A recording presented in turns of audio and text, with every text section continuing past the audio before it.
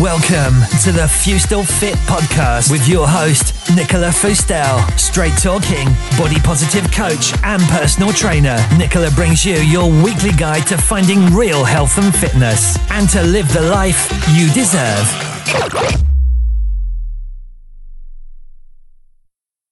Hello and welcome to another episode of the Fustel Fit Health and Fitness podcast and radio show on 91.8 Hazer FM.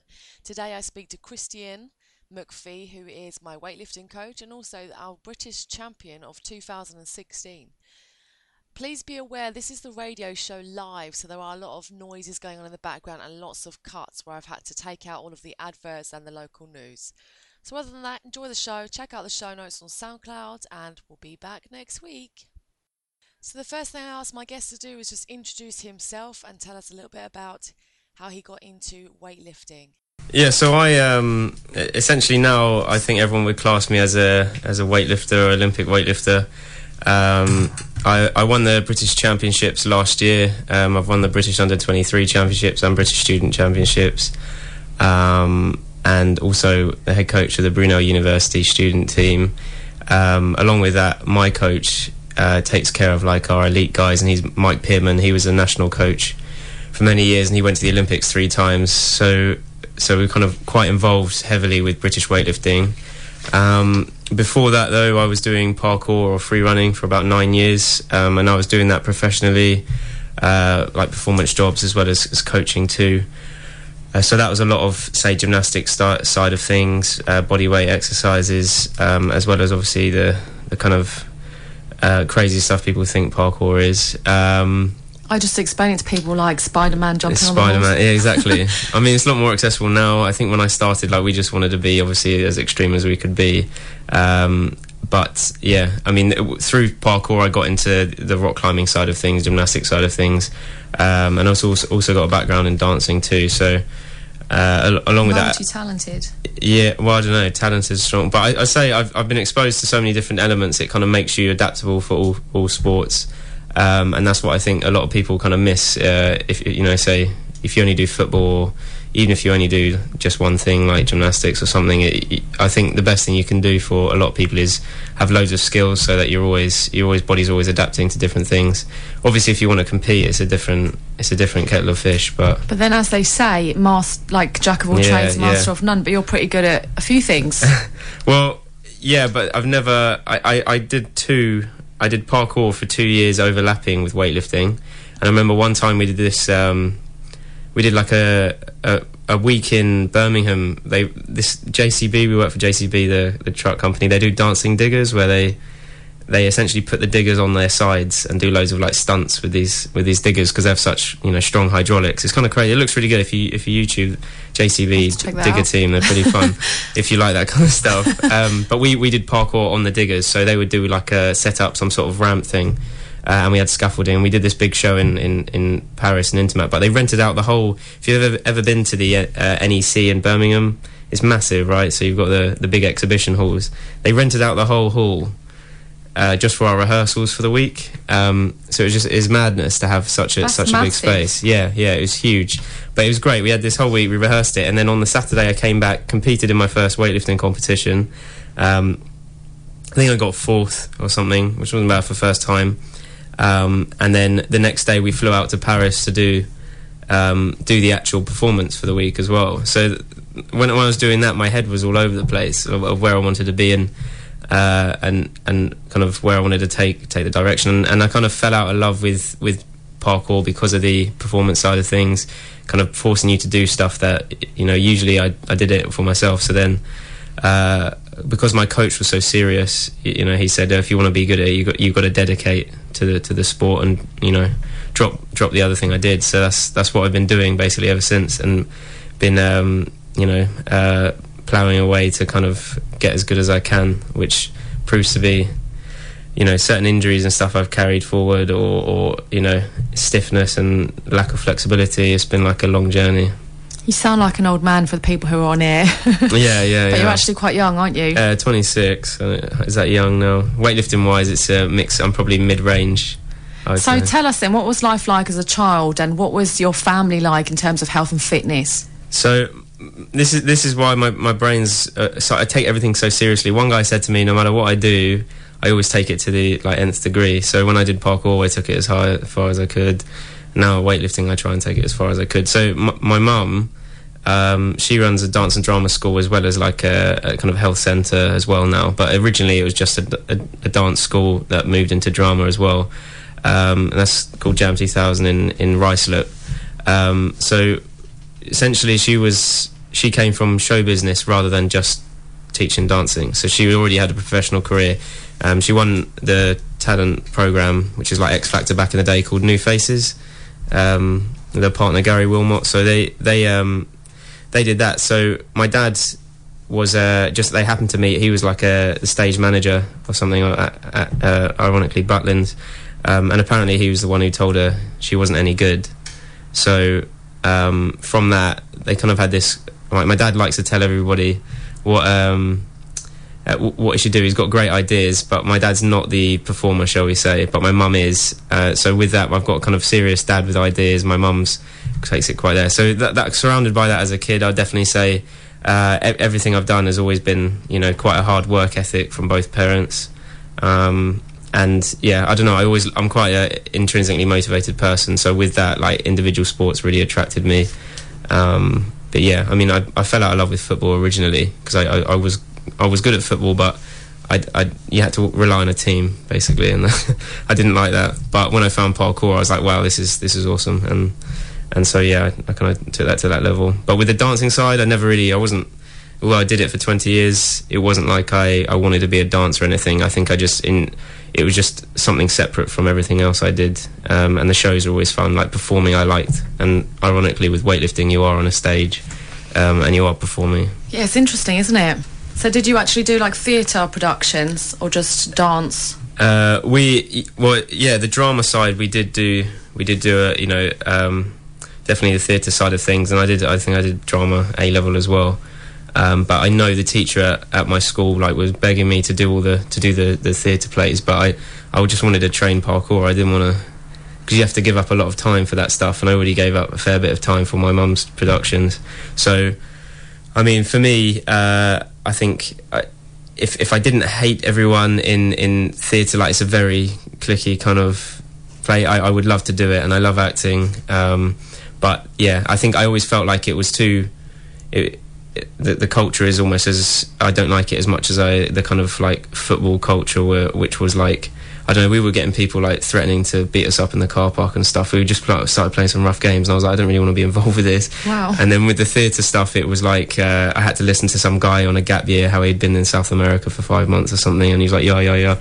And so I was like, I really pulled away from that. And I just like, I don't know, I think with weightlifting, and I'm sure you found it, is that with you can't hide from the numbers. Your performance can show your hard work, but with obviously, say your side of the fit physique side of things, a lot of people have good genetics, or they can take certain supplements so that you can actually look better than you actually are. And with weightlifting, you mean like with bodybuilding type exercise? Yeah. You can't. Some guys look fantastic with very little training, and some guys work really hard, and they're just not built to look like that. So you can hide the hard work quite easily, or easier than when weightlifting. You can't really, because the technique holds you back. So that's why I kind of pushed into that, because it's almost like you can't fake it, and that's why I think I get so attracted to weightlifting and even things like parkour, because it's quite a scary sport. So if you're not very strong in your mind, then people tend to find it. They almost drop out of the sport completely because it's too stressful. Well, I am going to ask you about that later on with all of your thrill factor things that you do. But how did you originally get into weightlifting? So obviously you said you've done the dance, then you did the parkour. What attracted you to the weightlifting, and when did you first start? Well, I think it's really important for people to realise that Olympic weightlifters have the biggest vertical jump out of all Olympic athletes. So compared to the long jumpers, high jumpers, sprinters, the weightlifters can jump higher from a standing power output than any of them. As well as, say, even if you put them across a sprint of 10 metres, they're most likely to either beat or slightly match the sprinters. So essentially with parkour, we wanted to have a massive jump to be able to essentially jump over a building. And one of our guys was doing a strength and conditioning course at St Mary's, so we got onto a big discussion about weight training being good for like strengthening your tendons, even like bone density and power output as well. Because with producing power, you want to have as much speed as well as strength. And with parkour, we had a lot of speed, but we weren't very strong overall. So if you increase your strength, if you get strong in your legs, if for anyone out here wants to be faster or wants to be stronger, resistance training can notch the body up to the next level. So essentially we just did squats and deadlifts, which most people know now is really good for like toning the legs as well as back strengthening, and helping essentially stop you losing your kind of posture, health and things like that. So as well as doing that... Can I get you to hold fire on the rest of that? We just have to take a little break. We'll be right back. Looks like we're back on, so welcome to the Feustel Fit Health and Fitness Show, 91.8 Hayes FM. So some adverts are a little bit shorter than others, so that was quite a short one. So we're going to dive right back in, talking to Christian McPhee, and we were talking about your squats and deadlifts, so how you got into weightlifting from doing parkour. I basically did the standard squats, deadlift, bench, essentially quite similar powerlifting movements. And I noticed a massive decrease in knee pain. So a lot of you have got knee pain. I do recommend doing full range of motion squats, even if it's not that heavy. But so you're talking about arse to grass squats? Yeah. Obviously, if you've got the mobility, but I think full range of motion is essentially a good indicator of whether you're in good shape. And a lot of people avoid the full range of motion just for the sake of kind of lifting more weight, which is probably worse for your health side, but might look better on Instagram or something. But yeah, so we did that, and then there's rumours that essentially Olympic weightlifting is those guys have the biggest vertical jump. So we were like, okay, well, we've strengthened our knees, we've got stronger, our jump's got a bit bigger, but how can we take it to the next level? So I travelled all the way to Crystal Palace because the sport was it was kind of prior to the boom of CrossFit. So there were not many gyms that claimed to be doing Olympic weightlifting. So I travelled all the way to Crystal Palace, and I live out this way anyway. So I think I had a motorbike at the time, so it took me probably like over an hour and 20 or something to get there, maybe an hour. But it was during the summer as well, so I was wearing all my gear because I was a new rider and I was sweating to death. I remember turning up, doing a whole session with like a broomstick for about 2 weeks. And then I just couldn't travel there anymore. And it was coached by Keith Morgan.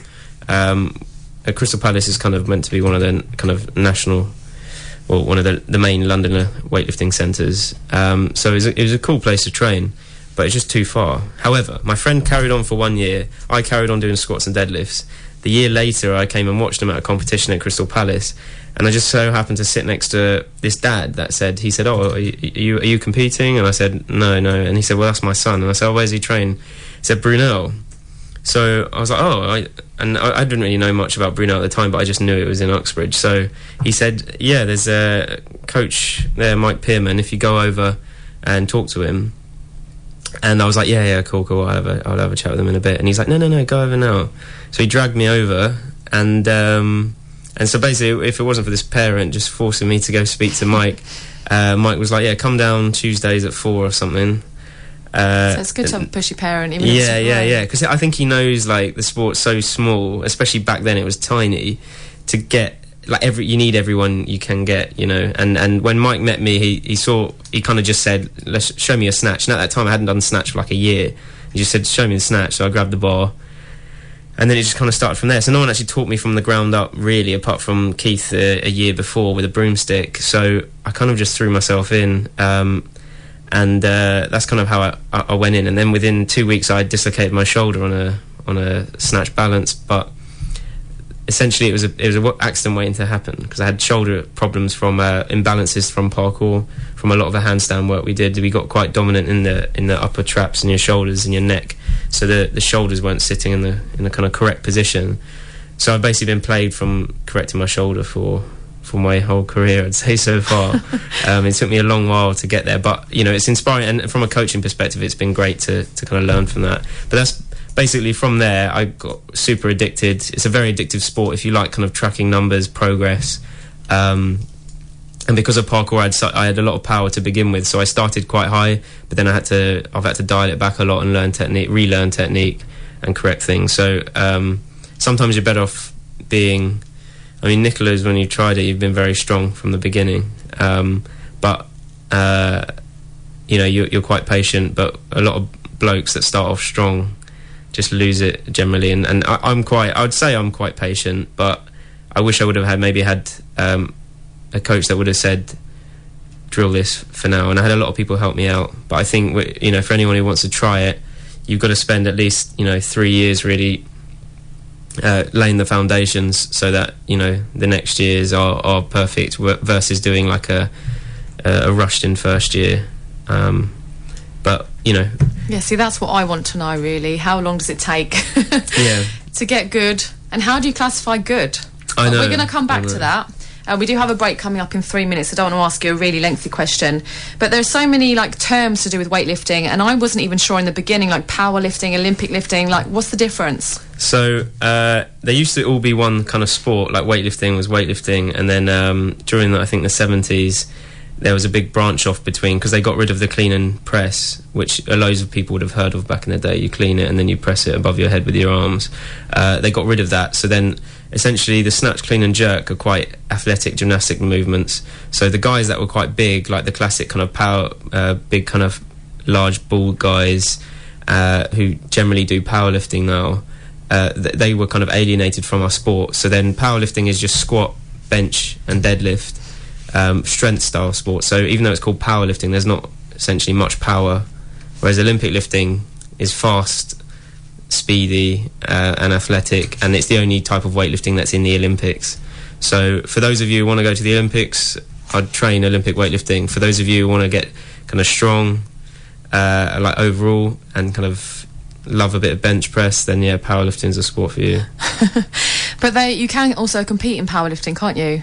Yeah, I mean, I'm terrible at bench press, but my deadlift's quite strong, and then my squat as well is quite strong. So at my body weight, if I just trained bench press, I could go compete in powerlifting, yeah. So I guess that's where the two merge together, isn't it? Because obviously to be strong at Olympic lifting, you have to do squats and deadlifts. Yeah, so a lot of people don't realise, squats and deadlifts are assistance exercises to us. So loads of people ask us, oh, you're a weightlifter, how much do you bench? But we don't actually do any bench press really. Some guys do it to strengthen their triceps and shoulders for the jerk. But a lot of the time, for myself, I'm quite tight in the shoulders anyway, so it's going to tighten me up more to do bench press. But I think maybe if I retire from Olympic lifting, it might be fun to do a few powerlifting competitions, which a lot of weightlifters do. Like Delroy McQueen was a good Olympic weightlifter. I think he won medals at the Commonwealth. He definitely holds a British record for the clean and jerk still. He just went into powerlifting and broke some world records there. What's that record, do you remember? For clean and jerk? Yeah. 210. It was more than the super heavyweight clean and jerk record at the time. And I think his squat, I'm pretty sure he squat 450 kilos or something in powerlifting. Wow. On that note, we're going to take the local news and we'll be right. Tell us, Christian, what's your schedule like? So how many days are you training and what types of lifting are you doing? Because you mentioned before squats and deadlifts really help with Olympic lifting. So we do, essentially our heavy days are on Tuesday, Thursday. That's more of a logistical issue with when my coach turns up. So Mondays will be a kind of a focus on kind of my weaknesses, my technique weaknesses, as well as some assistance exercises such as core work, because you have to do a lot of core work with weightlifting, because a lot of people don't realise when people wear that belt, it's usually signalling a weakness in the core. If it helps me lift more weight, but if you're wearing a belt for any of the guys in the gym all the time, it usually means your back's not strong enough and your core's not strong enough, because if you have weak abs, your back will take the brunt of it. So making sure I do that on the Monday will mean that my heavier session on Tuesday is one, safer, but also stronger, because it helps the kind of strength carry through with your legs. So we have to do a lot of technique work overhead. So if anyone wants to see what we do, if you just go on YouTube and type in snatch weightlifting, then you'll see how kind of crazy the overhead position is. that position there for me is my weak point, so I have to drill a lot of that, and kind of warming that up on a Monday is great. Tuesday we usually do the full lifts, so when we say full lifts we mean coming from the floor and doing it. So the snatch is coming from the floor to above in one movement, and the clean and jerk is from the floor to your shoulders, and then from your shoulders to above your head, and that's the kind of classic what everyone thinks weightlifting is. And then Wednesday is usually lighter stuff, or I might even have it off. And especially with my injury in my shoulder recently, I've had to make sure I do have those days off, because there's only so much squats you can do when you've got an injured shoulder. Then on a Thursday, it'll usually be a focus on, say, I might clean and jerk first and then snatch afterwards, because then it kind of flips around. But I still try and focus more on the full lift so that I can get better coaching. Friday, I usually do a lot of jerk work, so working overhead to strengthen, like push press, and making sure I've got that stability overhead, because a lot of people when they start they kind of wobble around, and my best jerk's 155 off the rack, so that's coming out of like a squat rack where the bar already starts on your shoulders, so you don't have to do the clean from the floor. That kind of movement there when I started was very weak, because I just thought you could just wangle it. I thought you could just get super strong in the squat and then just throw the weight up, and which was a complete mistake. So I wasted a lot of time. I had a strong clean, but I couldn't even jerk it. And from a competitive standpoint, if you can only do 50% of the movement, then it doesn't mean anything in competition. But I think, you know, if I was just training for general health and fitness, I think I would have just picked the exercise I like doing and forget about snatch. I love snatch. Yeah, well, I think it looks the best as well. Yeah, you move quite fluid. You're more flexible than me, so I think when that movement goes well, it's a lot easier. But I think people really enjoy it. You know, a good snatch movement feels quite I don't know. It feels almost like clockwork. You know, it just kind of slots in at that right position. It doesn't feel heavy. But you know, when you do the bad technique, it feels pretty horrific, and like, yeah, if you're a bit stiff as well. But then Saturday, usually I'll just do more assistance work. We do a lot of like Romanian deadlifts as well to strengthen our backs and hamstrings. Do you do like single legs? Yeah. So I think with a sport like weightlifting, because you're using two legs for a lot of the movements and then only one leg for that split jerk, when one foot goes in front and one foot goes behind when you punch it overhead, that movement naturally creates these imbalances. So working a lot on like single leg movements, as I said, with even working with single arm movements are really important. And especially for anyone training in the gym, like if you're only going to use the kind of machines, or you're only going to do a bench press and stuff, people generally find over time you get some sort of injury come up. And I think all the single arm stuff and single leg stuff really points out kind of prehabilitative exercises. So realizing, okay, that's really weak on that arm, maybe if I do that I'll stop an injury in the future, which a lot of the time, you know, we ignore and pay the price in the future, which isn't something you want to do. So going back to the question that I asked you earlier, how long does it take to be good, and what is the marker of good? I.e., is it like a lift per your body weight? I think me and my coach had this discussion. So if you look at the world class level, like, you just can't even digest how strong these guys are and the weights they do. So it's almost like pointless to even compare, because from a world class perspective, there's no one really that's made it in the top 5 or whatever that hasn't started at about 12 years old. And we're not talking dedicated to weightlifting at 12 years old. We're just talking about exposure to the movement, so the technique's ingrained early on. Then, all those pushy parents listening, get your kids get involved. your kids into it, exactly. You know, the old Tiger Woods. But that's what a lot of kids have done. You tend to find that a lot of coaches' sons become very good weightlifters because their coach has realised, okay, he's 12 years old or he's 8 years old, let's just give him a little stick and he can practice the technique. And then when they hit about 16, they might still be doing another sport. Like Andy Callard, he's got 2 sons at the moment. One of them did cycling to a quite high level and the other one does judo. And they're fantastic. They work so hard, but one of them's just been to the World Juniors to compete, and he's on the ranking list for the adult class for his weight class. So they're not even fully dedicated weightlifters, but he's kind of introduced such a variety of skills with them that now this 16-year-old He might be 17 now, but he snatches, I think, 100 and clean and jerks 130 kilos at 62 kilo body weight, which is very light and really strong for his age. So, but he's not injured because his dad knows that if you lift too heavy, the kind of weights they're doing and train too hard at that age, just weightlifting, for example, it not only like kind of hinders their potential, but also kind of peaks them a bit too early. So you know, there's no rush with weightlifting so much. Like you want, when you're 16 years old, you know, train hard till you're 20, and then you should be peaking when you're, you know, 25, 24. It takes a lot longer to peak if, you know, you don't use any certain supplements like certain other countries have. You tend to We're find... going to come back to that, talk about supplements and nutrition as well, right after this. Welcome back to 91.8 Hayes FM with myself, Nicola Fustel. I think we're going to dive straight back into the questions with Christian McPhee and talk about nutrition, because we were just talking a little bit off air and I was asking him if he enjoys himself and has some alcohol. But what I really wanted to know, one of my questions was, does nutrition come into play a lot more with weightlifting in terms of your recovery and gaining strength and performance? I think, first of all, it comes down to your weight class. So if you're just doing weightlifting as a hobby, I think it's just really important to make sure you get, ironically, like we all say it, but get enough protein in, because just the repair rate is you know, got to be really high. In terms of carbohydrates and things and energy levels, it's really a mixed bag. We're not like running, you know, you don't need to carbo load or something like that. So some people find they kind of enjoy the carbohydrates during training. I definitely recommend having carbohydrates prior to training, whether that's through you know, a slow release source like brown rice, or whether it is through slightly faster release, like even oats are faster release there. But I wouldn't say anyone really has like energy gels like, or Lucozade.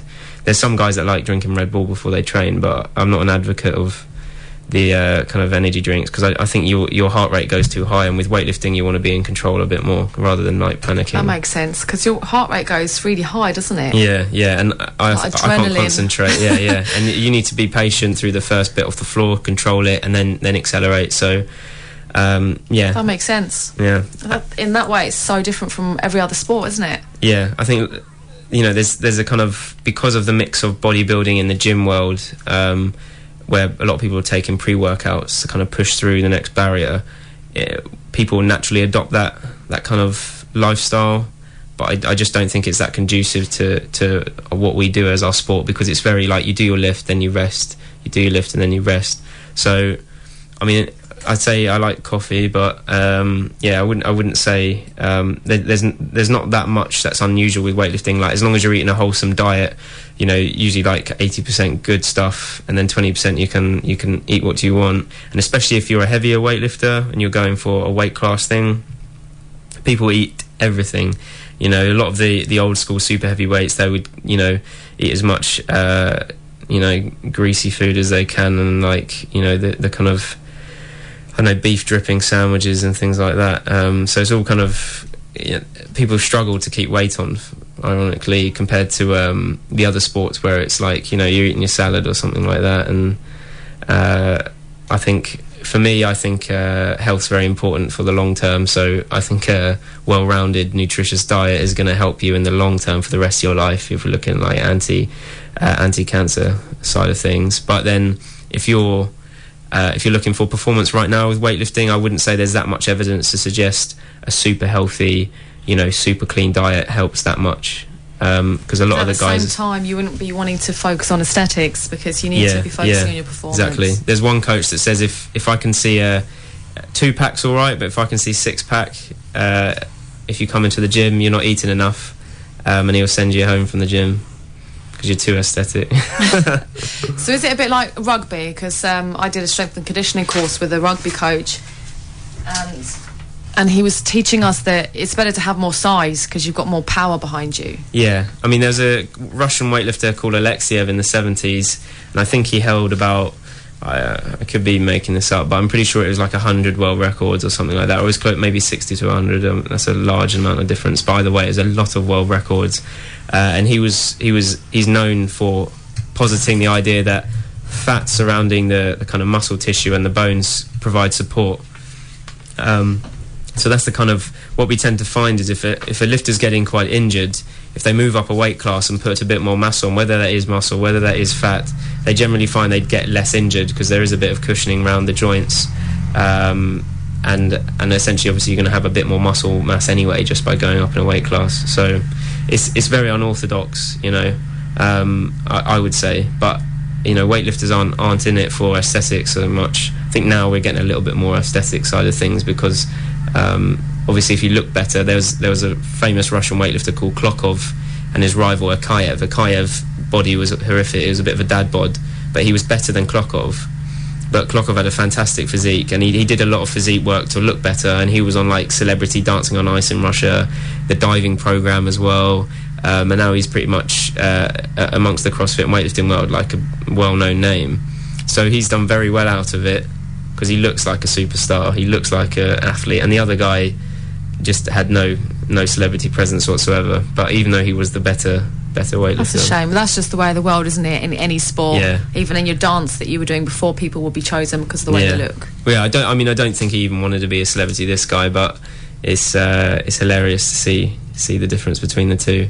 But don't get me wrong, like Klokov's still a fantastic lifter. We're talking a few kilos difference here. They're both pretty amazing what they've done in their training. I would say on the whole, weightlifters don't give too much on the aesthetic side. So how much has genetics got to do with your strength and explosive power? I think there's a lot of research suggesting that genes can kind of be switched on through your activity that you do as a kid. I've always done kind of sprinting, power side of sports. I am shorter anyway, so I would say that some people are just always going to be on the slow twitch side. I can generally look at someone's biomechanics and the height of them and the way they move and kind of posit from that whether they'll make a good weightlifter. That's not to say they'll never be a good weightlifter, because weightlifting's more about the work you do in training rather than so much 100% genetics. So can you tell if I'm slow twitch muscles? You're pretty fast, right? Pretty fast. Because everything I've ever done is slow, yeah, endurance. It's wasted potential right there, But you're coming into the sport now. You don't move slow, in my opinion. But I definitely think, I think culturally in the UK we really love marathons. Jenny's running a marathon this month, give her some money. Jenny too. yeah exactly. So it's just something we always think about, is like we've always glorified endurance training, which is created a kind of negative effect on the kind of popularity on power sports, because I think there's a difference in mentality between running for a long time and running as fast as you can, putting your heart and soul into that 10 seconds. So I think if the more people try these power sports, and I would say probably 80% of the people I coach weightlifting have come from doing Tough Mudders, doing marathons, doing triathlons, and they actually, in their heart, they actually love weightlifting. They wish they would have found it earlier because they get addicted to it, but it just wasn't something they was exposed to, And I train loads of people that have all come from these endurance sports, and they're actually really powerful, but they've just done the wrong sport. If you're talking about genetic potential and stuff, if they would have done weightlifting younger, we would have had even more kind of progress in the country of people doing it. So it is a bit of a shame. Yeah, definitely. And skill versus strength. How much of weightlifting is skill compared to strength? Yeah, I know. I think a few years ago, like 3 years ago, I was convinced like it's all about the technique because I was strong and I just wasn't hitting the weights I wanted to. And then as the kind of time's gone on, my techniques got better, and then maybe I didn't push the strength as much as I should have. So with weightlifting, you'll never ever be too upset if you're strong. So if you can, there's a good correlation between how high your back squat is to how high your snatch and clean and jerk is. So we usually say about 80% of your back squat is your clean and jerk, and about 60% of your back squat is your snatch. So working from that, if you've got, say, your snatch is about 70% of your back squat, well, it probably means you've got very good technique, but your back squat needs to go higher. So it would be a limiting factor, your back squat. So if you don't have strength, you will really limit your lifts, your snatch, clean and jerk, no matter how good your technique is. However, if you don't have any technique, then it doesn't matter how strong you are, right? So you need both. But I would say the foundation for a lot of people, they need to get a lot stronger. And a lot of the people, like I said, that are coming from endurance sports generally are too weak in the back squat, but very efficient in the lifts. Especially women, because they're usually quite flexible, so they can hit the positions, but the weight's kind of crushing them a bit. So, you know, it's I think it'd be better for people to do like a year's strength work and lighter on the lifts technique wise, rather than heavy lifts and less strength work, because you can get injured if you don't have a good foundation in the back squat and the deadlift. How long do you think it will take to get really strong, build up strength, coming from like Jenny, the marathon? Yeah. I think they'll have massive, we call them beginner gains. So when you actually begin the sport, you generally progress each week, which makes people think they'll be like world champion within a year, because if I can put on 10 kilos each week, that's fantastic. I think strength-wise, you need to do like probably about 6 months to notice a kind of big difference in your strength, and then you're looking at probably 2 years to the next level, notch up in strength. If you've got a good coach, they'll kind of keep that stagnation away, so you'll always improve. But yeah, with the actual lifts, I think you're looking at 6 months to even get your head around the snatch, clean and jerk, and then once again like 2 years to feel like you even know them, and then you're looking at maybe 4 or 5 years before you feel like, okay, I can say I'm actually a weightlifter in the sport. So it's quite a long-term sport, even though they look on paper very simple, but I dare you to try and chuck 60 kilos above your head in one way. It's a very, very technical sport, even though I think people make it look very natural and easy when they do it. Yeah, it looks so easy, and it's obviously not. So what kind of mindset do you think you have to be in before you train, and obviously competing as well, but obviously very different situations? Well, another coach, like you were saying, which part is technique, which part is strength, another coach has said like weightlifting is 90% mental strength, which, I think that's a bit steep. Yeah, I think it's a bit too steep too, because but it always, at the same time, if you are strong but your mind's not in it today, you might not be strong. So a lot of people, I have to say, look, you've got this program, it might say you have to go heavy today, but guess what, if you've had a hard day at work or stressed or a bad sleep, it's not the day to do it, because you're more likely to get injured. You're more likely to, if you fail a lift, to be almost kind of depressed or something like that about it. Some weightlifters, do have a bit of a temper, but I would say,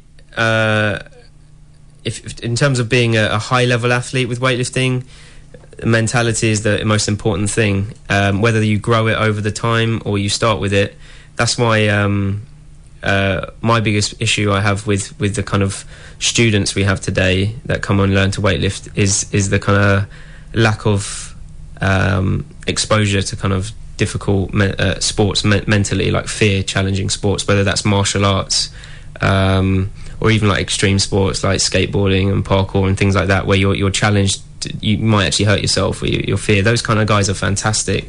Even the rugby guys are a bit crazy, so they're usually quite good at picking it up. But if you start the sport coming from, you've just played a few friendly little sports, or you've just come from the gym, weightlifting is a complete difference, because people are terrified of chucking a weight above your head if it can land on you or something like that. And and I think the ability to overcome your fear is really important, because you're going to have to push through the wall and push through the kind of fear boundaries. And like I said, it's not a question of can you put the next foot forward to run for another hour. It's can you do that in a millisecond movement and just commit with all your effort into that movement. That's the challenge we want. So I found women with fantastic athletic potential, and I found men with fantastic athletic potential, but without the strong mindset to do the hard training, because weightlifting is really about 99% training in the gym, and then or not being able to put it together on the platform when you're out there under the pressure, or in front of the referee, in front of the audience, and on the stage, and frankly, the best people for weightlifting are the people that can perform when it matters in the competition, from a competitive point of view. some people are just gym lifters, like they'll lift massive weights in the gym and then can't put it together on the platform. There's a multitude of factors there, but I think, if you can get a strong-willed kid and with decent athletic potential, then you can get a fantastic weightlifter. And that's kind of what you've seen with, say, someone like Jack Oliver, who's essentially the best male lifter in the country. He's on all the physical tests they do, on the jumps, on medicine ball throws and plyometric stuff, where they test like how much kind of power can this guy produce. He was I think one of the lowest. I think he was like lower than some of the females as well. But he's snatched the British record and he's came 10th in the Olympics. So it's quite funny. It's more about his work ethic. It's so high and mentality is crazy. If you ever meet him, he's a bit like a robot. He can have pain, but he can power through. He can be tired, he can power through, and it's all about the discipline in his mind. And that's the years of training he's had. It's really interesting you say all that, and that's one of the reasons I'm really attracted to it. I just think it's all about the mind, really.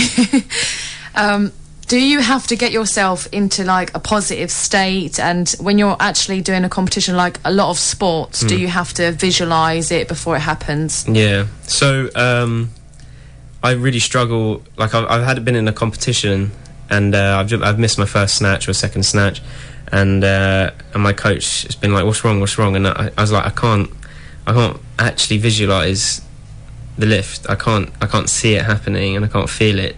And if you can't feel it, you're in trouble. So with lifting, that's why I really recommend people just watch videos and repeat and try and get it into your mind and visualise the success of the lift. So that's why I think a lot of people who are erring on the side of kind of troubles in their life, whether it's home life or just kind of like work and things like that, if that's a negative side of things, weightlifting can be a fantastic escape. But also if weightlifting goes badly, then it all kind of crumbles in. So you tend to find people that go through a hard time while they're training weightlifting, they tend to almost back away from lifting because of the kind of negative side of things. So I think someone who can so you think it's better to control your emotions? Yeah, I think weightlifting can really provide a platform for you to be able to overcome your fears, and if you are successful, then you're in a fantastic position to actually be more positive than ever before, to see you face adversity and come out from it with success, with a medal, or with a qualification to a bigger competition, something like that.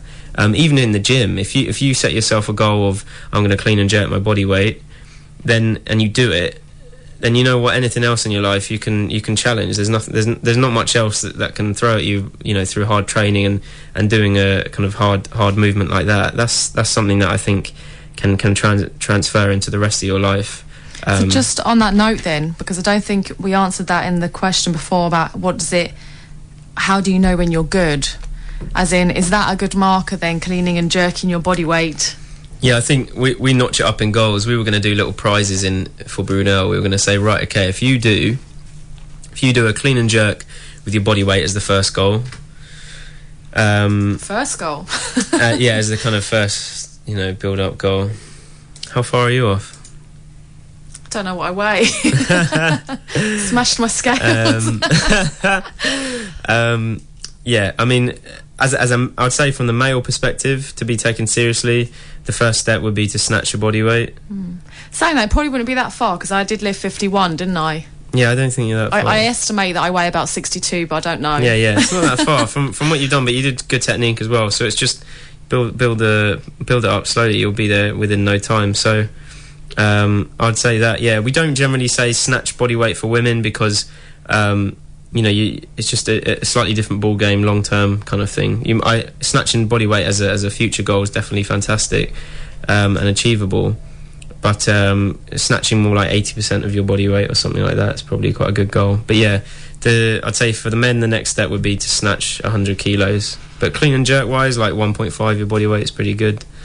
And quite hard to get to. But there's qualification totals. So if you are quite athletic and you've got a bit of fire in you, I'd really go on BritishWeightlifting.org and look at the qualification totals. I think you have to click on the competitions tab, and then it's got the qualification procedures, and they've got all the lists of what weights we call them totals. When you add your best snatch and best clean and jerk together, that's your total.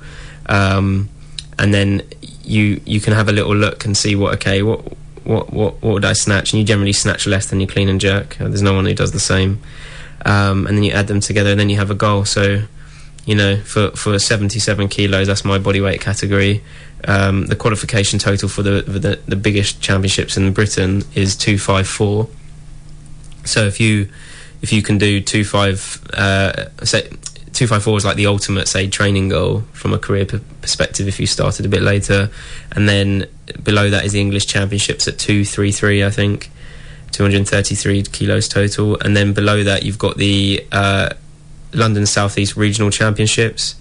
That's 225, I think, at the moment. And then if I'm in an age group category, you've got, say, the British Under-23s or Juniors or Youth Championships, and they're even lower. So you've got stepping stones all the way up.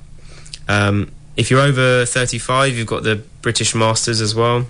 So if you go on, just Google British Masters weightlifting, and they've got qualification totals there. And a lot of people have a fantastic time. They start weightlifting quite late, but they even end up going to the European or World Championships and competing for their country. And apparently they all have a great time out there. So let's come back to that right after the news.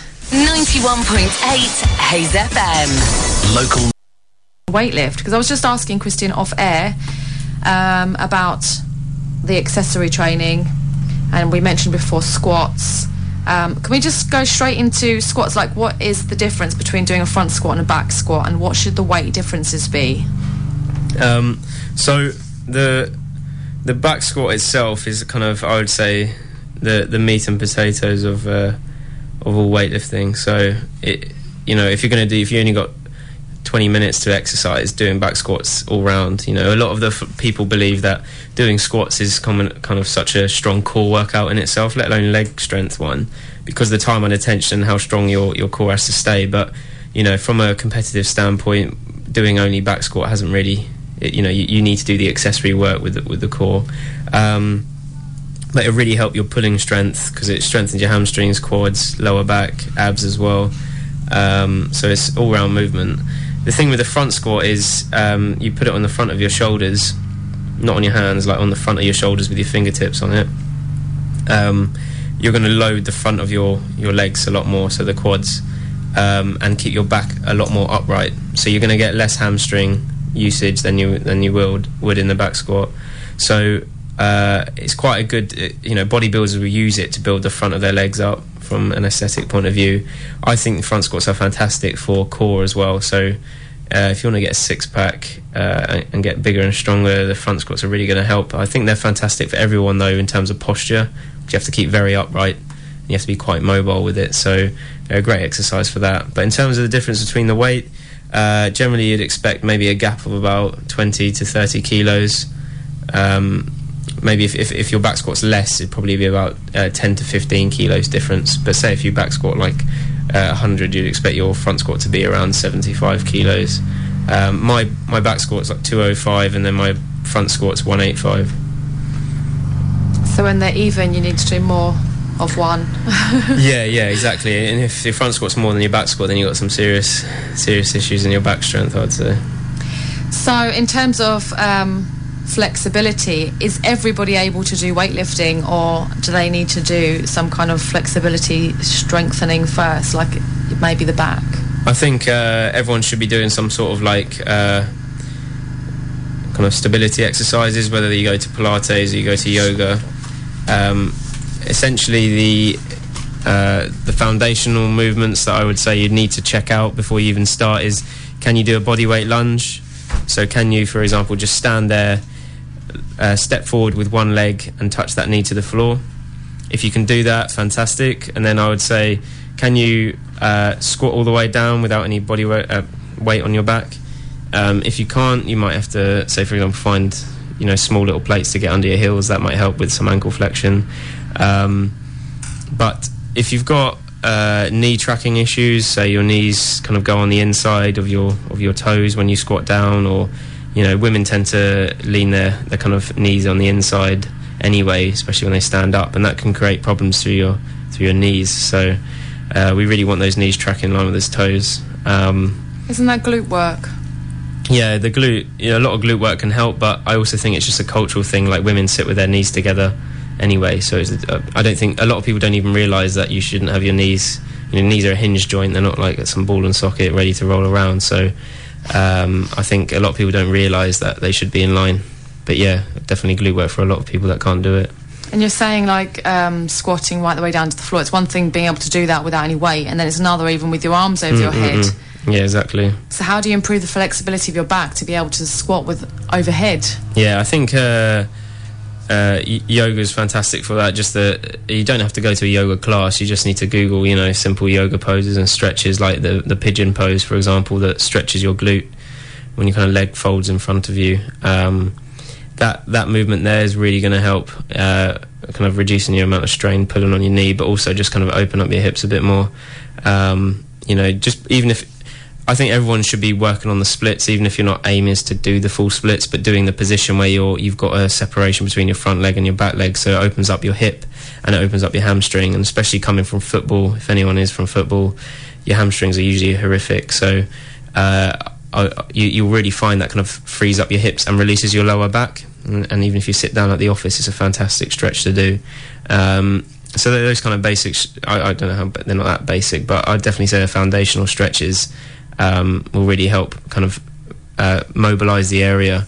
But I mean, dynamic stretching is fantastic, right? So doing a lot of like leg swings in front of you, behind and out to the side. There's a simple one I do, a bit too hard to explain on the radio, but it's a really good exercise that doesn't require much flexibility to do, but creates a lot of flexibility.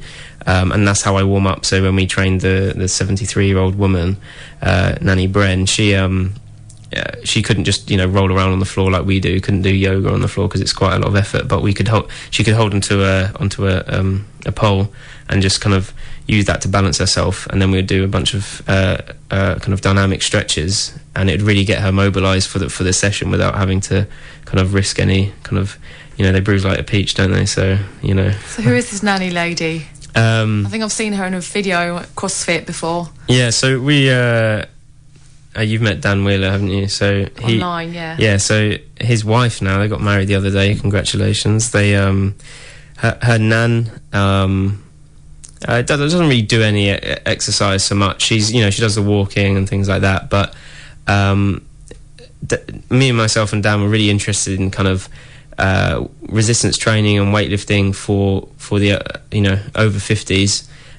Because of the benefits, so post-menopause and stuff, the osteoporosis onset and things like that. It's a really important thing to do if you want to avoid the kind of decay in the physicality. So he wanted to really try and see if we could kind of do like a 12-week program to deliver the Olympic weightlifting movements as a kind of end to the program. For me, it's more about the build up to kind of doing the Olympic lifts rather than the Olympic lifts themselves, because snatch, clean and jerk is quite complicated, and we're talking about foundational strength like the squat, deadlift, lunges, shoulder press, probably more beneficial.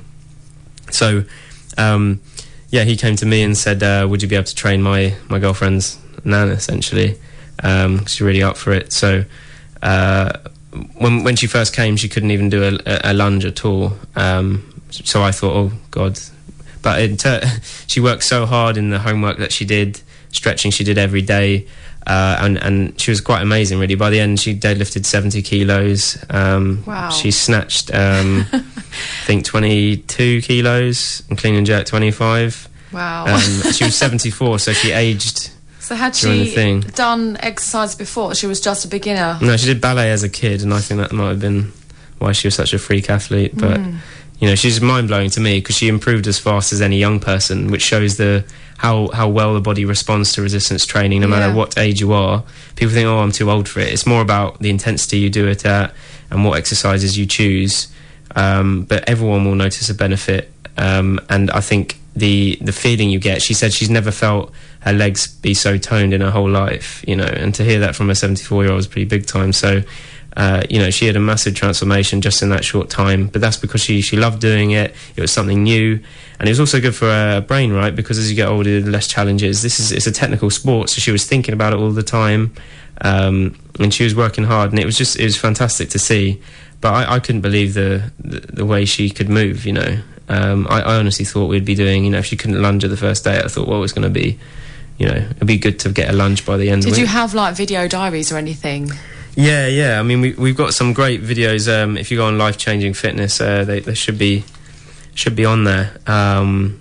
Definitely on the social media, on the Instagram. I'm going to get all of these links off you later on, because I will upload all this to a podcast as well, so then I can leave all the links so everyone can go and check out all the things you've spoken about. Awesome. But I just think, wow, to that nanny. I know. What was she thinking one day, and she woke up and thought, well, I want to do weightlifting now. I know. She got us a nice card and I think a bottle of wine to say thanks by the end as well, because she was, you know, mind blown, I think, as well, by how great she felt by the end of it, how much easier it was to walk upstairs, and just day-to-day life was so much better. And that's something I'm I'm really interested in developing, because I just think, you know, 50 is kind of the new 40, and, you know, 60 the new 50. So with that, people are so much more active than they used to be. Say my nan's generation, where they stopped doing exercise when they were 15. You know, it's just been like walking and for the rest of their life. So it's great to see so many people are realising that you don't grow old because you're just getting older. You grow old because you stop doing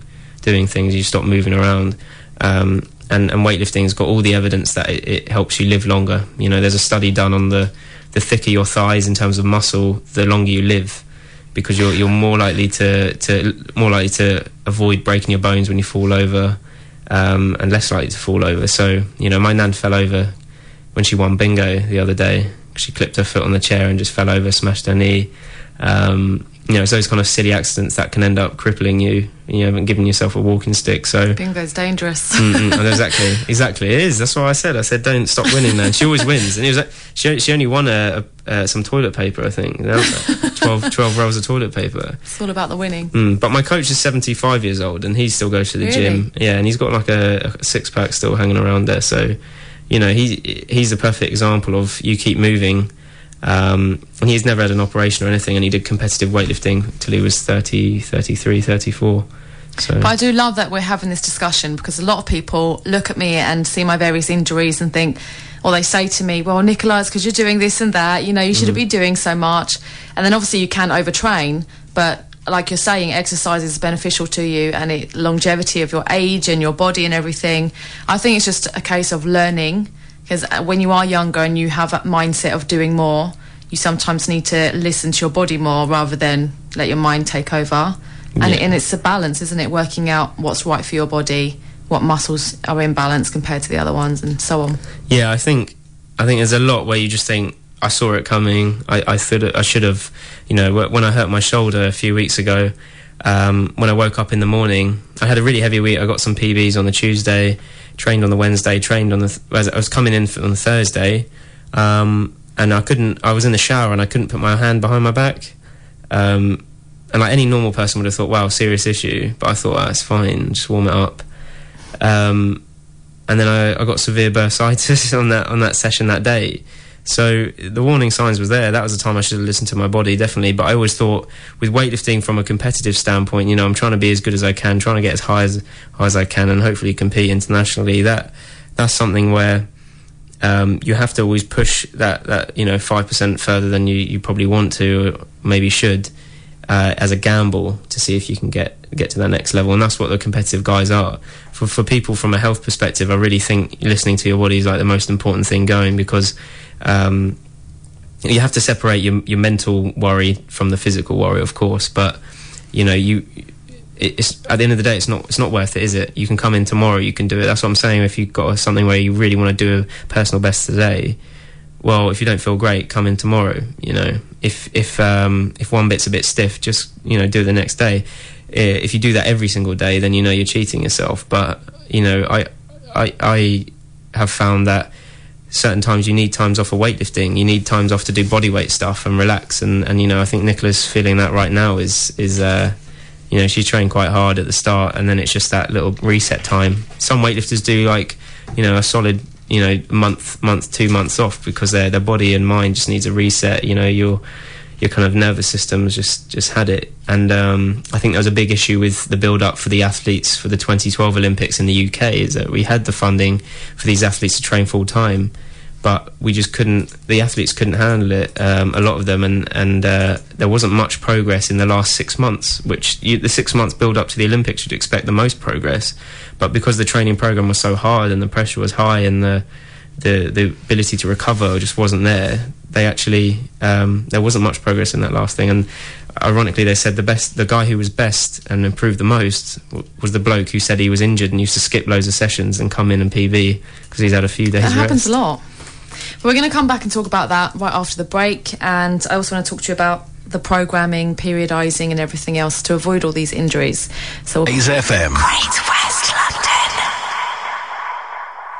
welcome back. Because I was going to say to you, I had a very interesting conversation with somebody recently, and they said, if you're a normal person, you know, even a fitness instructor, somebody who's quite athletic, but you're not an athlete, and you were saying, obviously, you want to get the best for your sport because you are an athlete. If you're not an athlete, you don't have to push yourself to beyond pain, and that you should be listening to your body because the athletes are the ones that get the rewards and you don't. Yeah. I mean, if you work a normal job or something, you really hurt your knee, and you can barely walk around at work, I mean, you're going to suffer the whole week, you know. For me, I'll take the risk. You know, it's bad. I coach weightlifting obviously as a job, but you know, worst case, someone can demonstrate and I can talk through it, which I've had to do with my shoulder.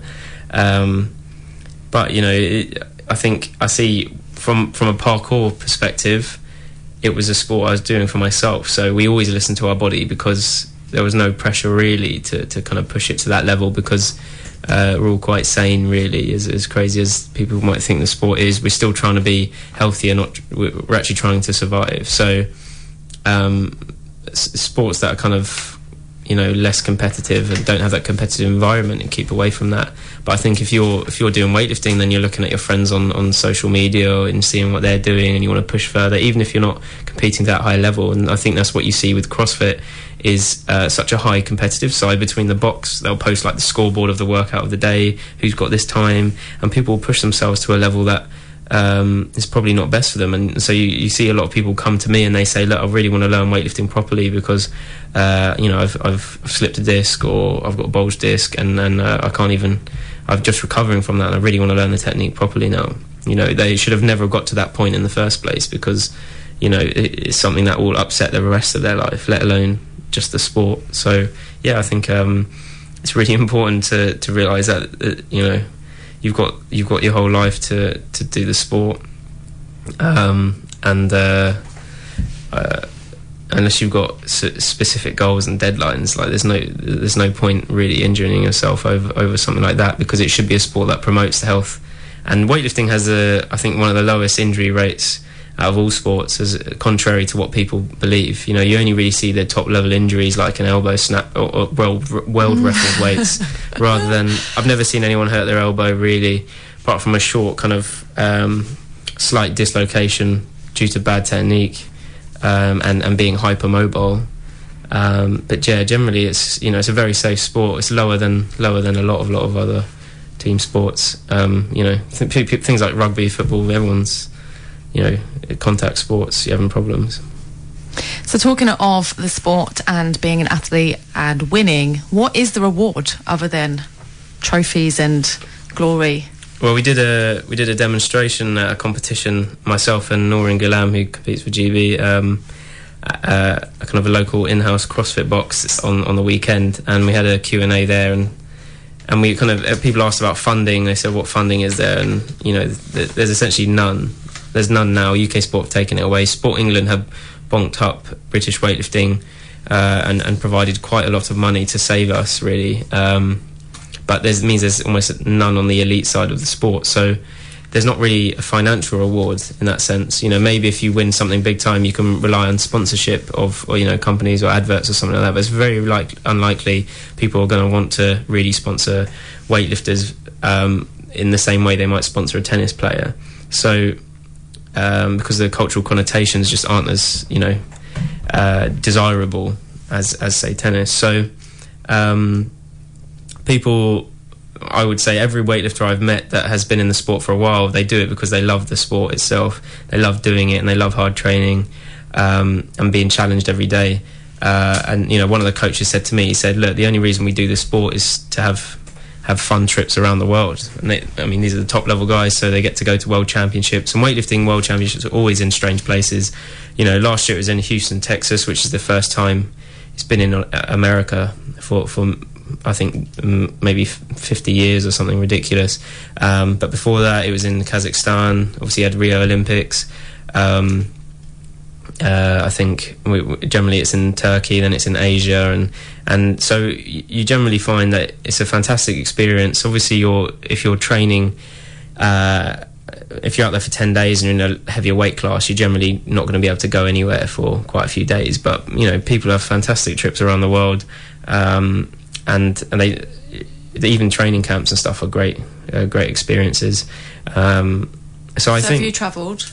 Yeah, so we do training holidays abroad, beaches and barbells. So with that, we run camps in Cyprus, Barcelona, and if my coach was a bit younger, we would have done a lot more, because in his past he used to take away teams to kind of local competitions. But we're going back out to Cyprus in November to compete in the Pan Cypriot Championships. And recently teams went out to Lille in France. They have a really good kind of memorial tournament out there.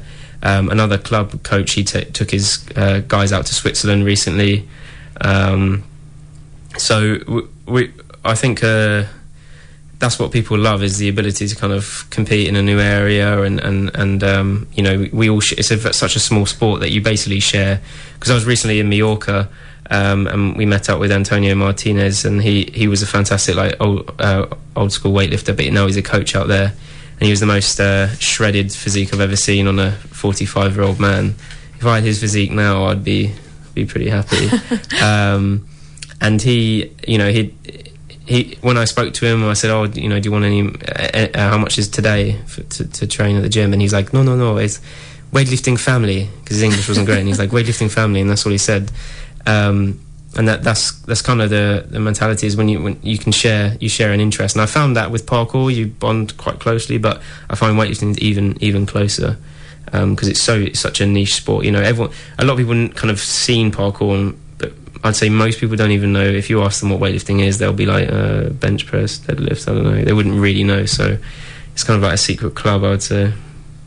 So let's talk about firstly gaining strength, and what kind of periodized program would you recommend for people, from a beginner? So a lot of beginners use a program called 531, Jim Wendler's thing, which I'm sure you might have heard of. But I think it's too easy, but it's basically one that's easy to follow. You won't really get injured, and it progresses really, really steadily. I would say it takes too long, and it doesn't push you hard enough, and it doesn't adapt around the thing. But it's a good one to do if you're unsupervised, you're by yourself. You can just Google 531 Jim Wendler. And I've also heard a lot of people use Mark Ripto's starting strength thing. He advocates a low bar back squat, which isn't very athletic, so I don't really recommend that one. But both of those, I'd say a lot of people use those to start off on the strength training kind of brigade, and then from there they find other things. Really, I would say sticking to maybe 3 times a week if you're going to do it to begin with. Say one day might be a full strength day, you just work on your squats, and then do technique on the lighter lifts, and then another day you might do a heavy deadlifts, and then technique on the lifts again, and then on the third day you do assistance exercises like Romanian deadlift, overhead squats, single arm pressing, things like that, and then from there you kind of have what we call linear progression with regards to the weight that you use. So you start off maybe with a rate of perceived exertion like a 6 out of 10, so you shouldn't be killing yourself, because you really want your body to slowly adapt. Which is hard to have a rate of perceived exertion if you're used to endurance sports. Yeah, exactly. So it's something that you kind of learn over time. You probably need to have an idea of... Does it actually correlate to the heart rate, though, if you had a heart rate monitor on? No, not so much. Not with the heart rate. It's tough, because obviously it depends on your fitness level. I'd say the best thing you could do is maybe go on Google and type in 1 rep max calculator. So during your first, say maybe second week, once you've tried all the movements, see what you can do for 3 reps. Whether you need a spotter there to make sure you're safe when you're doing it. see what you can do for 3 reps. You're less likely to get injured doing 3 reps, and then use the online calculator to calculate your 1 rep max, and then you can work out percentages. Because with strength training, you want to work between 70 to 85%. If you're below 70%, you're not really going to get any strength benefit, which is what the problem with a lot of people, the way people train, is they don't use the principle of like overload progression. So you tend to find people go, I can do a plank for 5 minutes now. Well, obviously, if you can do it for 5 minutes, it's not hard enough, and same with the squats. If you can do 50 reps with the empty bar, it's not heavy enough. And that's the problem with like that 100-day squat challenge is once you've got a basic level, your body actually does stops adapting. And weightlifting and training in general, fitness training, is always not about doing the same routine every time. If you want to get progress, you have to move it forward. So with weightlifting, you might start off 70%, and then the next week you try 2.5 kilos heavier, 5 kilos heavier, see how it goes, and stay within that range. If you end up going above 90%, especially as a beginner, you're going to struggle with regards to form and safety. It's something that more intermediate and advanced lifters should be hanging around. So for me, I did my first probably 2 years, I just did 5 sets of 3 or 5 sets of 5 on squats or deadlifts, even like weighted pull-ups, and I had fantastic progress. So when I started weightlifting, I could back squat, I think 150, and then within 2 months of pushing the percentages up, doing more heavy singles and doubles, I went up to 170 in 2 months. So that progress was because of my foundation, not because of the percentage I was doing. So and I would say 1 rep max is like doing a single lift is a performance of your ability, but not actually improving your ability. So squatting with like 100 and over surely it took a long time to even get to that weight, didn't it? 100 kilos. I could do 110 when you first started. Yeah, my very first day I tried it. Why would you do that? You started the Olympic lifting with a broomstick, and then you went into squatting with 100. Yeah, it was my friends. They had started maybe a month before me. But you wouldn't recommend that, would you? No, but it was so easy. I mean, I don't know if I could walk for 3 days, but I don't know, because of parkour I had such a strong power kind of thing. But yeah, we went to St Mary's, and my friends were like, we'll try out this box squatting, and then I think I did we went up and I could do it could do all the movements as easy as them, even though they'd been doing it for a few weeks before me, and so I ended up just trying 110 I think on the first day. But yeah, I definitely I mean, some guys I know, there's one guy who could deadlift 200 kilos with no training in his first day, just crazy stuff. But yeah, I probably wouldn't recommend it. I'd recommend doing 5 sets of 5, somewhere, and just the 4th and 5th rep should be a little bit heated. So with that, doing what one coach calls it is putting reps in the bank. So you do 5 sets of 5 1 week, and then the next week you do 5 sets of 5 again, or 5 sets of 3, or we don't really go over five reps because it's strength work. So you're eventually cashing the reps in at the bank by the end of the program. So maybe after 5-6 weeks you want to try heavier and go for some a heavy set of 2 or a heavy set of 1, and then drop down. Maybe you can do your volume. You can do that, but for the first few weeks I would definitely not recommend maxing out. There's not much benefit in it. Let's talk about having a coach. Obviously I've told people on air that you're my coach. I said that you were coming in last week. You have a coach, and I believe every coach needs a coach. Obviously I coach people. What would you say is the importance of having a coach? Well, obviously I've spoken about it lots, about the ego side of things, knowing when you shouldn't push too far. And I think especially when you begin, you literally have no idea how far is too far, or how far is not it's not far enough. So just from a external eyes during your training, it's really important, because you're going to be able to do a lift, and then a good coach should be able to sense how much more you could do, or whether it's worth it doing it today in reference to maybe the next training session. When with yourself, your ego might take over. You might think, today's the day I'm going to max out, even though you might have a competition in a week. I've got a competition on Saturday, so today is just, when I go training, is just a kind of run-in, and kind of ticking over. So if I was by myself, when I used to train by myself, I used to lose the plot and want to max out a week before a competition. So I think a coach is really important for that side of things. The other thing, because mentally you feel like you want to know that you can do those weights? Yeah, exactly. So you a lot of guys be like, I really want to get this weight because then I know when I go to competition I can do it. But obviously, you know, you cash those reps in early, then you might be too fatigued on the day, because to ask your body to perform at 100% or get that personal best, you can't do that every week. Generally, when you're a beginner, you can more do it. You could probably hit your PB every session, but as you get more advanced, it's just not something you can do. The other thing is really seeing, like what I referred to earlier as the plateaus. So when I look at an athlete and the way we're going to develop it, I can kind of see and predict problems that are going to occur. So we had one athlete who didn't really use his hamstrings much during the pull. He was kind of really upright, and so I said to him, he was very new and very strong, his progress was fantastic. I said to him, you need to really work on that hamstring strength, because it is his weak point, and that's just going to add kilos. So instead of him stagnating and me ignoring it just because he's progressing now, I'm looking at this progress in a few months' time. And that's what a coach can really do, as well as obviously spotting injuries, and helping you in reference to your goals, achievable goals, as well as long-term and short-term. A good coach should be able to spot those and grow with you. And it really annoys me when a coach isn't willing to take the athlete to their potential and where they want to go.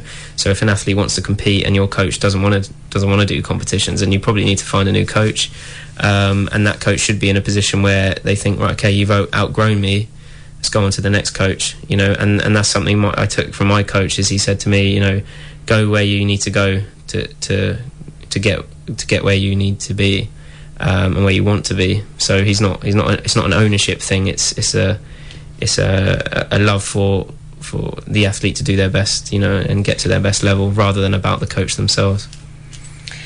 And coming from a PT background where I spot everything with my clients, why do weightlifters never spot each other? Well, you're alone on the platform in the competition anyway, right? So no one else. But like when I see them doing back squats, they never spot them. Obviously you see people helping people with back squats, and they're like hugging them from the back, and then you guys just leave yourself and then just jump out the way. That just looks so scary. How do you manage that? Yeah, I mean, it's learning to safely bail. Like we did it in parkour. The most important thing in parkour was to learn how to fall from a jump safely, or catch yourself. So weightlifting is the same thing, learning to drop a snatch safely, move out the way of a jerk safely, as well as being able to bail out of a squat that you haven't made safely. So with weightlifters, because we use high bar, where the bar is quite higher on your shoulders and you've got a really good posture, so your chest's upright, if you don't make the squat, you actually just sit down straight, and then you can just throw it off your back and jump forward. But you have to be comfortable sitting in the bottom position, whereas a lot of people in gyms that have spotters, like some big bodybuilding bloke, he's not actually comfortable at the bottom. He'll probably get injured, so he needs that guy to save him and spot him.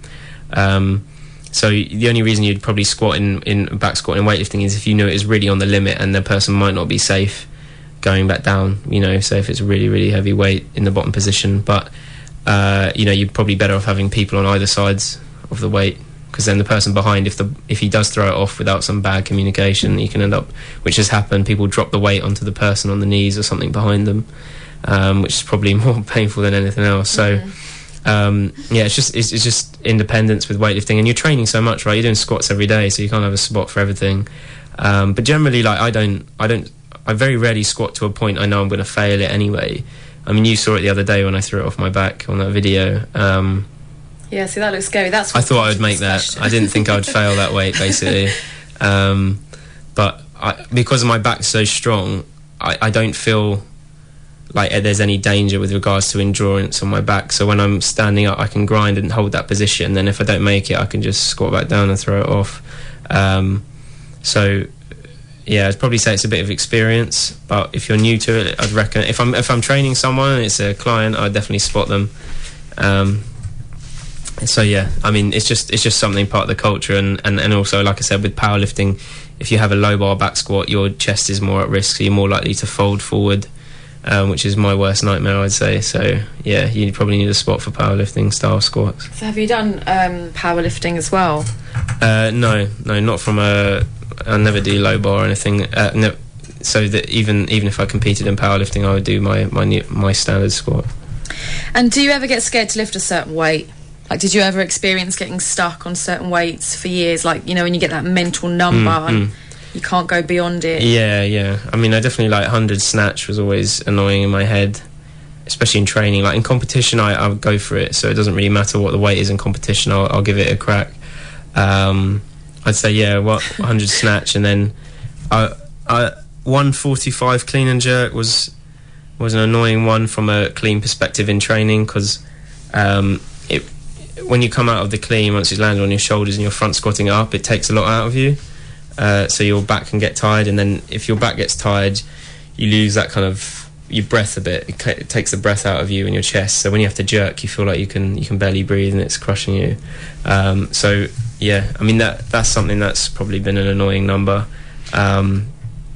But yeah, I mean, snatch is my biggest technical issue, so really it's just the confidence from me when I grab that bar and I think, right, I'm going to let this technique work. If I can't feel the technique, that's a big issue. But compared to parkour, weightlifting's never been that scary, really.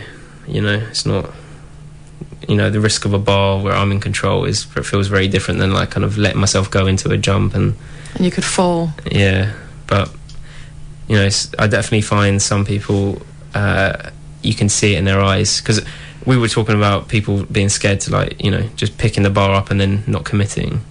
I've never done that. You know, I've just never just picked it up and think, no, when I grab the bar, I go for it. So you watch people like me doing that and you're like, what's wrong with her? No, I can see it at the beginning, because I've kind of thrown you in, right? I don't, when we train, I don't, you know, I'll pick a weight that is pushing you a bit anyway. So I empathise with that, definitely. But the top level guys, like, we had 2 guys in our team, and they're both known for their, like, they'll set up, they'll be screaming around, like, trying to psych themselves up, pacing back and forth, and they'll grab the bar, someone will be filming it, everyone's watching the gym, and then they'll just deadlift it and drop it because they're too scared of it. And I can't empathise with that. I don't understand how you could get so hyped and still not commit, you know. But that's the way people's brains work, is a bit different. Is that because you've gone up steadily with your weights? I think it's because I know the tipping point where you have to commit, where your brain says, I am going to do this. I do that before the lift, like I'd had to do with parkour. You do it before you start running for the jump, because you can't decide you're going to jump during the run up. Whereas with weightlifting, you can almost get away with grabbing your hands on the bar and start moving and then decide, and that's too late. It's too late then, for me, in my opinion, because you have to commit from the floor. I feel like you've got such benefit that you did parkour beforehand and you were so young, which obviously people who are younger are fearless, like children, like even doing roly-polies, an adult is always upright, so to then put their head upside down is a big issue. So the older you get, obviously the harder it is for the mental thing. So I did want to ask you about that, because I know that you ride a motorbike as well, which is something quite scary. It's very dangerous out there. Yeah, it's been raining. Do you have a thing for like fearful, or not fearful, but where you put yourself in danger? Yeah, I think there's a documentary done once by Tim Sheaf on his parkour experience, and it was quite a good piece what he said with regards to, we're not, you know, and this is in relation to motorcycling, with parkour, with weightlifting. We're not looking for the thrill. We're not looking for a feeling like we've narrowly escaped death. We're looking for the feeling of calmness in all those activities, of control of those scenarios in which most people might deem to be, you know, scary or like kind of adrenaline rush. You're actually looking for the resting heart rate in that scenario. So if I can snatch, you know, 120 kilos and be in control, and the technique goes smoothly, stand up, finish, that's what I want, you know. That's what, with the resting heart rate. Yeah, because that's when you know you're really in control of it, versus having to be like terrified out of your mind. You know, that's not the thrill. Have they done that, like, scientifically, like had people's heart rate checked? They had Guy Martin rode around the TT in the Isle of Man, which is the road racing one, the one where, like, I think several people die each year.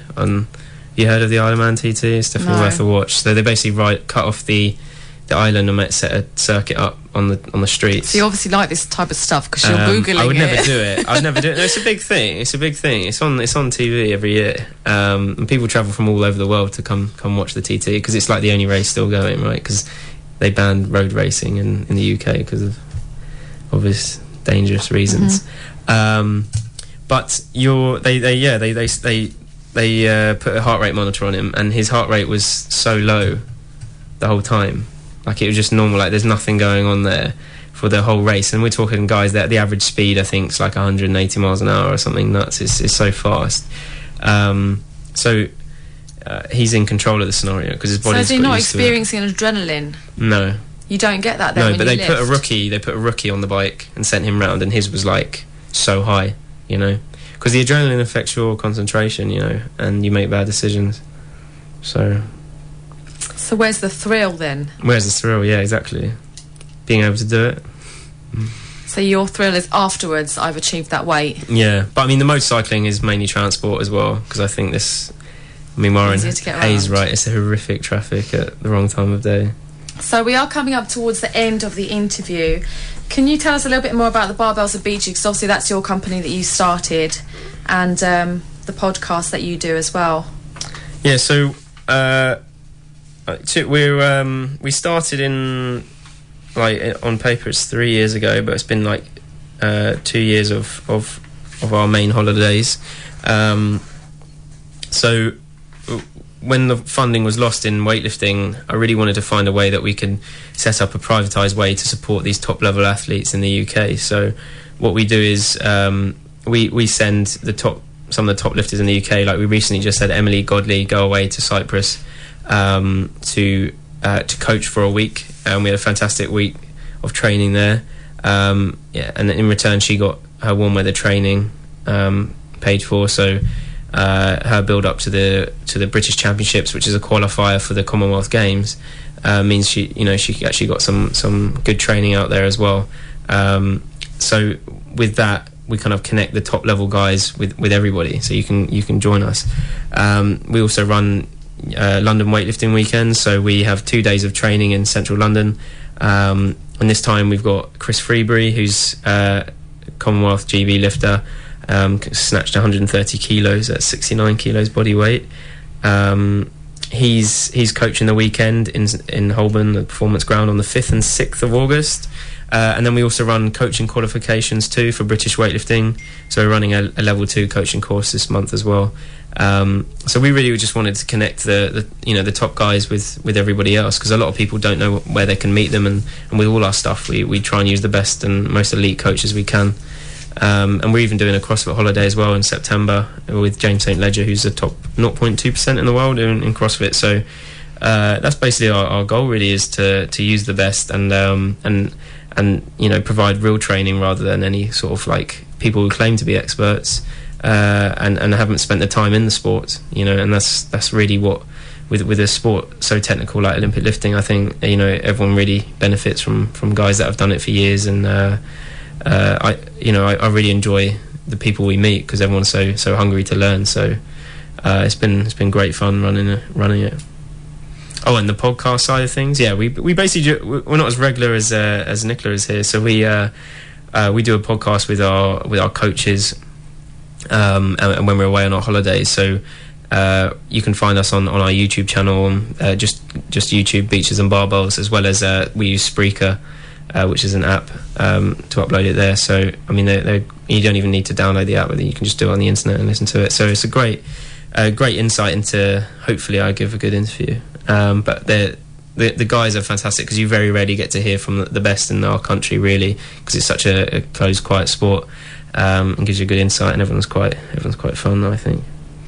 Yeah, and we were just saying before, there's a lot of American podcasts, isn't there? So you don't really get to hear from your local people. And this is Hayes FM, and obviously you're from this area, so it's great. Lastly, tell us about your competition on Saturday. Sunday. Or do you mean last Saturday? No, your competition this Saturday. Yeah, this Saturday. Yeah, so it's on this Sunday. Sunday? Yeah. You said Saturday earlier. Did I? No, I did a competition on Saturday. Oh, right, okay. Yeah, that was like a demonstration one in NMA performance in Fareham, which is a fair bit away. But yeah, then that was basically he asked. He said, "Do you mind doing a demonstration at our competition so we can show hopefully what good lifting is like." So and you weren't pushing to your limit no, there? No, especially not with my injury. Saving yeah, for this yeah. competition. Yeah, I was just trying to look a bit sharpish, but I still missed 3 lifts out there, so that wasn't great. But it was a good running to see where I am with regards to my injury and what kind of stage I'm at a week before the British Championships, which is on Sunday. So that's a 2-day event at the Ricoh Arena in Coventry. So is that the one that you won before? Yeah, I won that one last year. This year's not looking great because the guy who snapped his elbow is very good. He's come back and the competition's higher. So, especially with my injury, you know. So are you like head to head with somebody else, do you think? There's a few guys, yeah, that are quite meaty that I like to, we battle it off. They're all from the London South East region. So we had a really good battle in November last year where we were all like so close, like we just edging around each other. And then the English was an okay battle, but some of us weren't in the best shape. But so the British champs would be good to see where we are. But you know, if it comes down to the day and my shoulder's just not good enough, I'll probably have to pull out. But we'll see tonight how it is. It's always a bit of a time bomb. Obviously, I was training so hard, and then I ended up hurting my shoulder. So it's not a great position to be in. But you know, I enjoy competing, and 2 of our guys who are national champions have moved to. One of them moved away from work, and the other one's moved for another club for a bit. So essentially, I'm the only guy who's going to the British Champs, whereas last year it was 3 of us. So I'm the one flying the flag for Brunel this year. So I feel like partly I'm pressured to do it. But my doctor said I'm not going to do any damage if I lift. It's just about the pain in the shoulder, really. That's good news. Good and bad news. So how can we get details to come along, watch you and support? So you can buy tickets on britishweightlifting.org. You can also turn up. I think if you buy it online, there's discount as well, so you're better off buying it in advance. The program's up there, so definitely worth checking out the competition schedule. The Saturday's got the most amount of weightlifting, but I'm on the Sunday, so you know you go up for the weekend.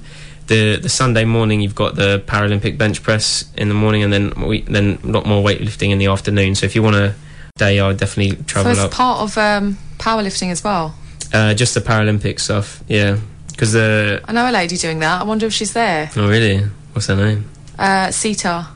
Oh, I'm not sure. Yeah, I remember you mentioning we call she her did it. Rims. Yeah, she might be. There's a. I just don't know many who do it. Obviously, apart from the top guys, and I think the world champion, our guy, is not competing this weekend because he's got Crohn's disease and he's not in good shape. But he's I think he's bench pressed like 190 at 56 kg body weight or something, which is a massive weight. But he's all triceps. His arms are massive. So yeah, it's quite crazy what they can lift. But we're out of time now. Oh. So finally, tell us where we can find you on social media if anyone wants to follow. So my most active source is Instagram, and that's at Christian and Kilos. That's Christian with a K, so Kristian and Kilos. Also, I've got Twitter, but I'm not too active, and that's just at Christian McPhee.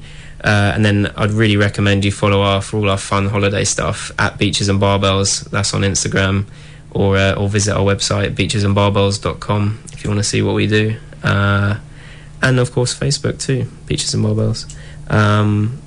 We try and, even if you're not coming on holidays, I think we've got some fantastic material out there if you want to see the stuff we do. Thank you. It's been a pleasure talking to you today, and I will leave all of those details, all of the videos and everything in the show notes on the podcast or on Facebook if anyone wants to contact me, Fustal Fit. Thank you. Cool. Thanks for having me on. You're welcome. So that was today's show. I hope you enjoyed. And if you have a story to share and you'd like to come onto the radio and you're local, obviously, to 91.8 Hayes FM, please get in contact with me on social media. My handle is at FustelFit, FEUSTELFIT. If you have anything else you'd like to share, health and fitness or body image or mental health, and you can do that on the podcast from anywhere around the world, again, contact me on the same handle.